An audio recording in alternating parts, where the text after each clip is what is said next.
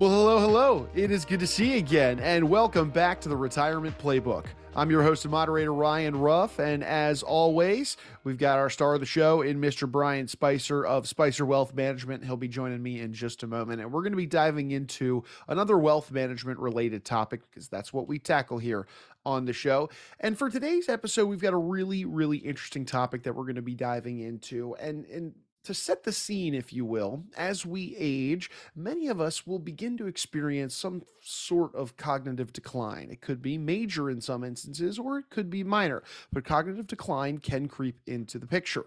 So today, Brian and I are going to be examining different ways to potentially safeguard your assets and your financial portfolio overall from any wealth destroying mental money mistakes that could creep into play. So, we're going to be acknowledging some different factors to consider, and then, of course, some steps you can take before that time, that cognitive decline, may ever set in. So, with that being said, let's go ahead and bring Brian on and get right into it. Brian, it's good to see you this morning. How are you doing, sir? Good, Ryan. Good to see you. Yeah, always good to be with you, Brian. I know this is a really big topic and just a general theme of a lot of conversations that you have with your clients over at Spicer Wealth Management. And Brian, let's just start at a high level here to open up the dialogue today. I think it's tough to admit it, frankly, but the fact is that many people do lose their ability to make well-informed financial decisions over time, don't they? I mean, set the scene for us, if you will, on this. Yeah, unfortunately, age is not a friend of ours. It's a foe for all of us. And there's been a lot of research done in this topic, and we'll kind of delve into that as we go through this. But it's not a question of do we lose our cognitive abilities. It's a question of when does it start. Most people hit their peaks as far as financial decisions in their early 50s, mid 50s, but then it kind of hits the apex and it starts to decline. And there's a lot of studies done as a result of that. But it's very, very important to make sure that while we have our abilities to make legally binding decisions for ourselves, we want to be able to make sure that we've got the proper documentation in play to be able to handle whatever the situation may be. And that's kind of what this topic's about. Yeah, Brian. Do you ever find, I mean, it's kind of staying high level here, have you seen firsthand, what a loss of that mental sharpness can mean when it comes to those financial matters and making the decisions around our wealth overall? Yeah, I mean, it's unfortunate that, if we have a person that hasn't done the proper planning and then all of a sudden now they're in a memory unit at a facility, or that they've died and we're dealing with the heirs and the financial hardship that those people are trying to pick up the pieces and trying to put everything together. There's many, many steps that could have been taken ahead of time had that person that passed or was mentally incapacitated. They could have done ahead of time. And that's what we'll talk about here today is what are some of the steps that we can do ahead of time to make sure that all those things are done so that in case somebody had to step into my shoes, they can do that, whether I'm alive and I'm mentally incapacitated, or whether I have passed and I'm no longer on the right side of the dirt, as they say. Sure. And Brian, let's get into that. Some of those Yeah. steps. What can people be doing out there to potentially mitigate that risk of making some of those mental errors? What maybe is a foundational key that you found to kind of start us off here today? Well, one of the first things is to start the discussion as early as possible while you've got your capacity. In the 40s, 50s, people, that seems to be a good time if you haven't done it already, go back, review those documents that are in place to make sure that all the I's are dotted, T's are crossed, making sure that you've had the conversations with the people you love and care for. But you want to start as early as possible while you've got the mental capacity and doing that. And a lot of times it's a matter of the process of simplifying your affairs. I mean, as an example, one of the things that's very easy to do is just to simplify your life, from a financial standpoint. I mean, I've had people come in and they've got bank accounts with 10 different banks.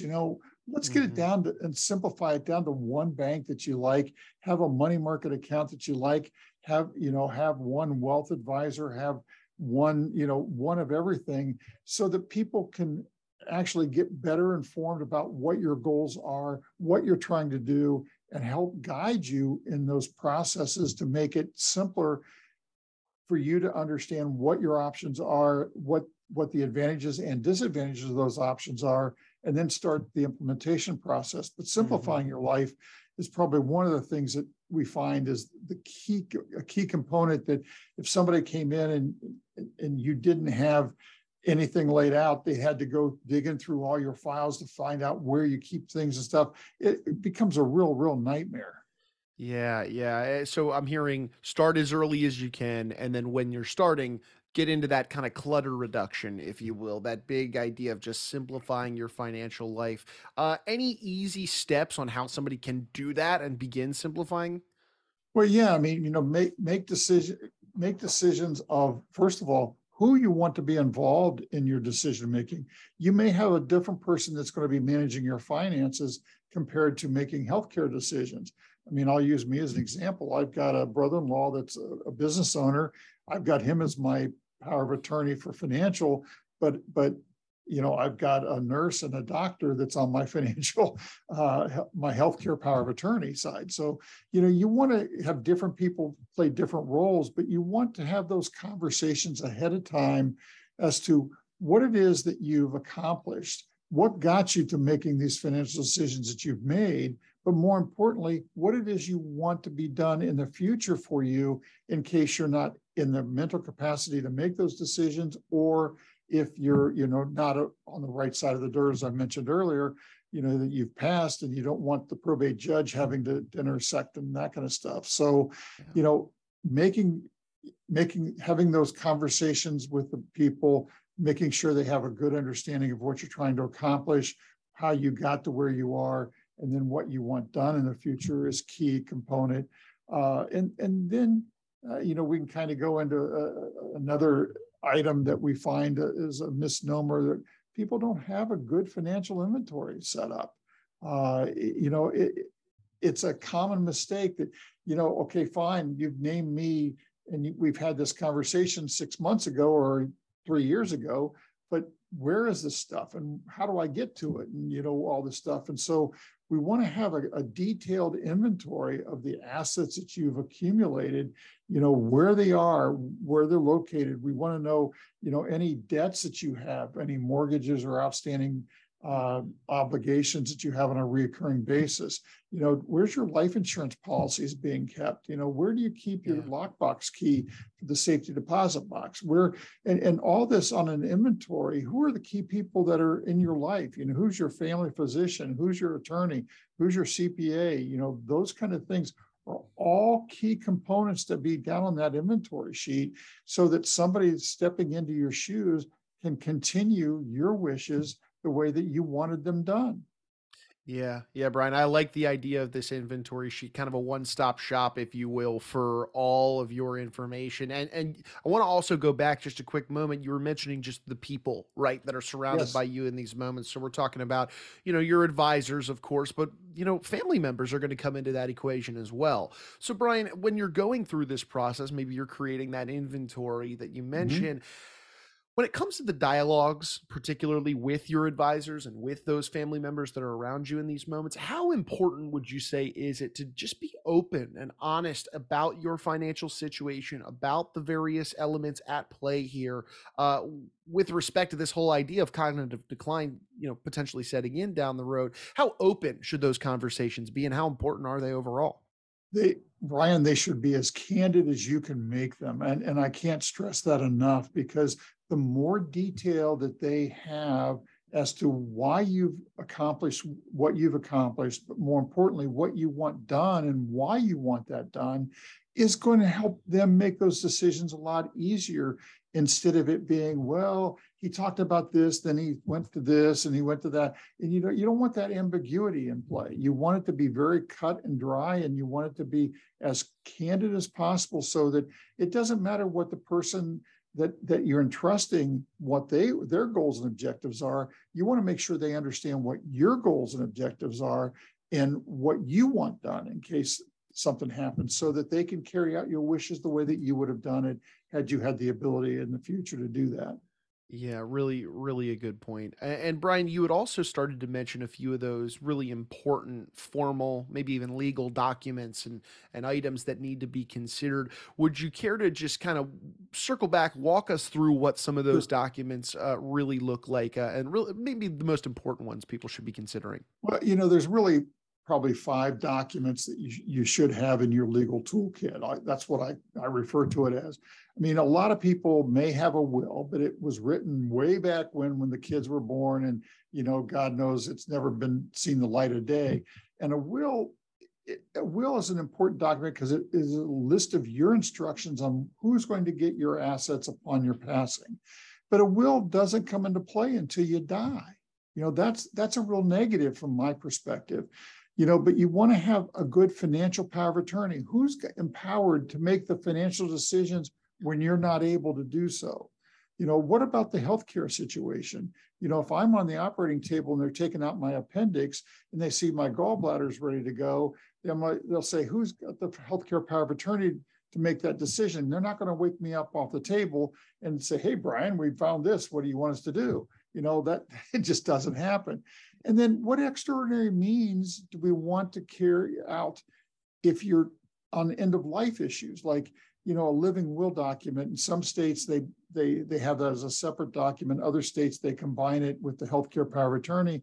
But that's, the Terry Schiavo case in Florida was a big eye opener for a lot of people. But what extraordinary means do I want to have? Do I want the respirator? Do I want extraordinary means to keep me alive? Do I want to pull the plug? What quality of life do I want to have? And I want to make sure that somebody really understands that and has the power to do that. So a living will is very important.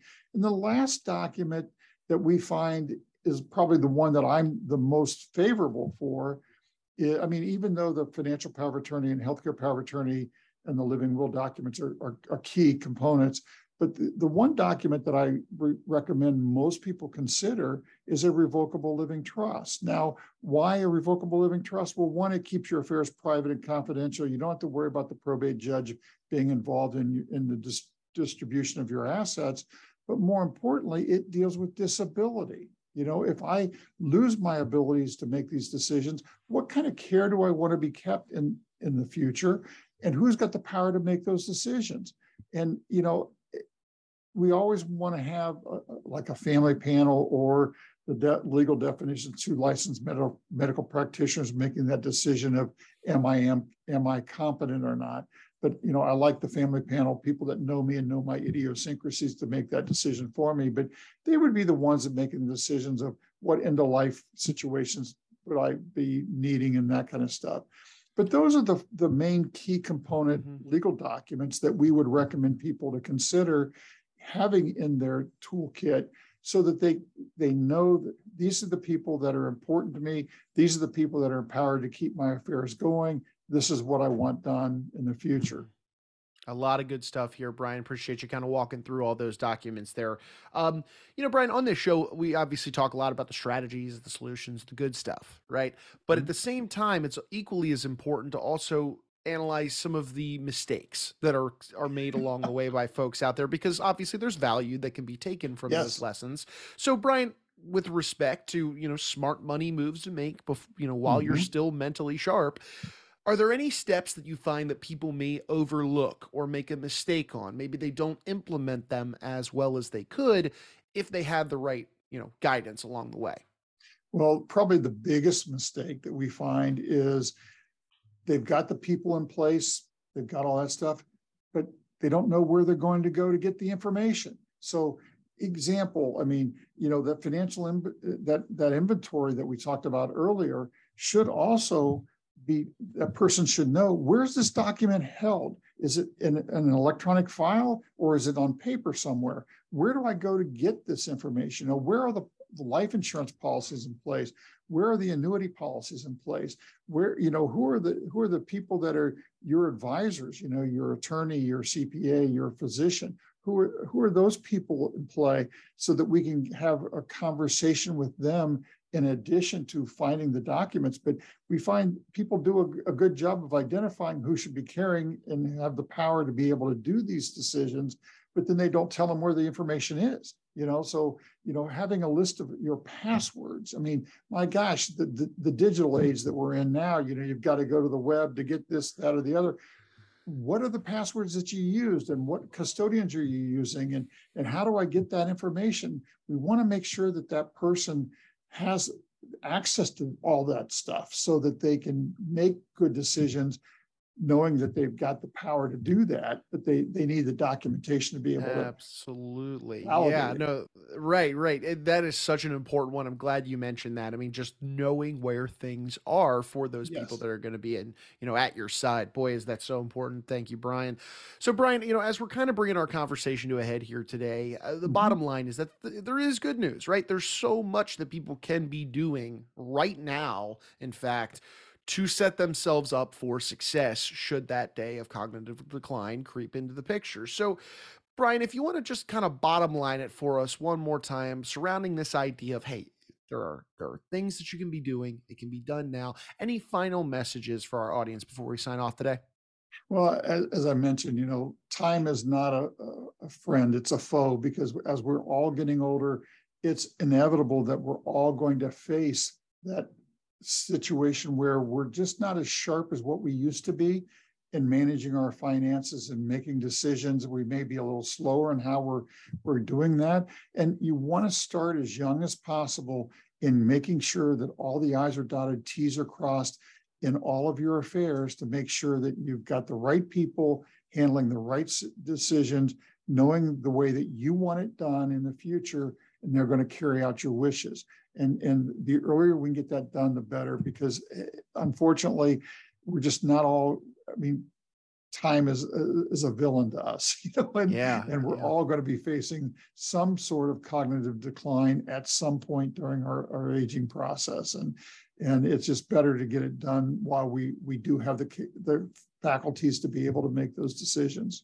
Sure. And Brian, we didn't necessarily mention this, but I think it's worth calling attention to is the fact that there's a lot that goes on in this process, right? It can be a little daunting to take that first step for somebody that may not have been actively drawing up a will, going through some of these Mhm. processes that are on that inventory sheet you mentioned. So, Brian, for our audience out there that is hearing today's conversation, they're thinking to themselves, oh, geez, I've got a lot to do, and I got a lot to do now. Sure. Brian, Yeah. what would be the best way they could reach out to, let's say, you and your team, for a helping hand maybe Sure. in this process, or at least Sure. just guidance along the way? What would be the best way they can get in touch with you guys? We'd be more than happy to have them call our office at 937-426-3836, or go to our website, spicerwealth.com. And, they can get a contact with us that way, and we can help guide them through this whole process, because, whether they work with us as a client or not is not the important part. The important part is that they get their wishes down on paper, and they get a process in place that somebody is going to be able to follow very easily. And we've got all those tools available at our disposal. Agreed. Well, hey, Brian, look, I appreciate you carving some time out of your day to be with us here on the show today. I know you've got Sure. clients to serve. You're a busy man. We'll let you get back to your day. But appreciate you taking the time, and looking forward to being back with you on the next one. Thanks, Ryan. Appreciate it. Of course, of course. And hey, look, we want to take one final moment here today and thank you guys, and that's our audience, for spending some time with us here on the show today. If you took anything away from today's conversation and you benefited from it in any way, shape, or form, go ahead and subscribe to the show on whichever platform you checked us out on today.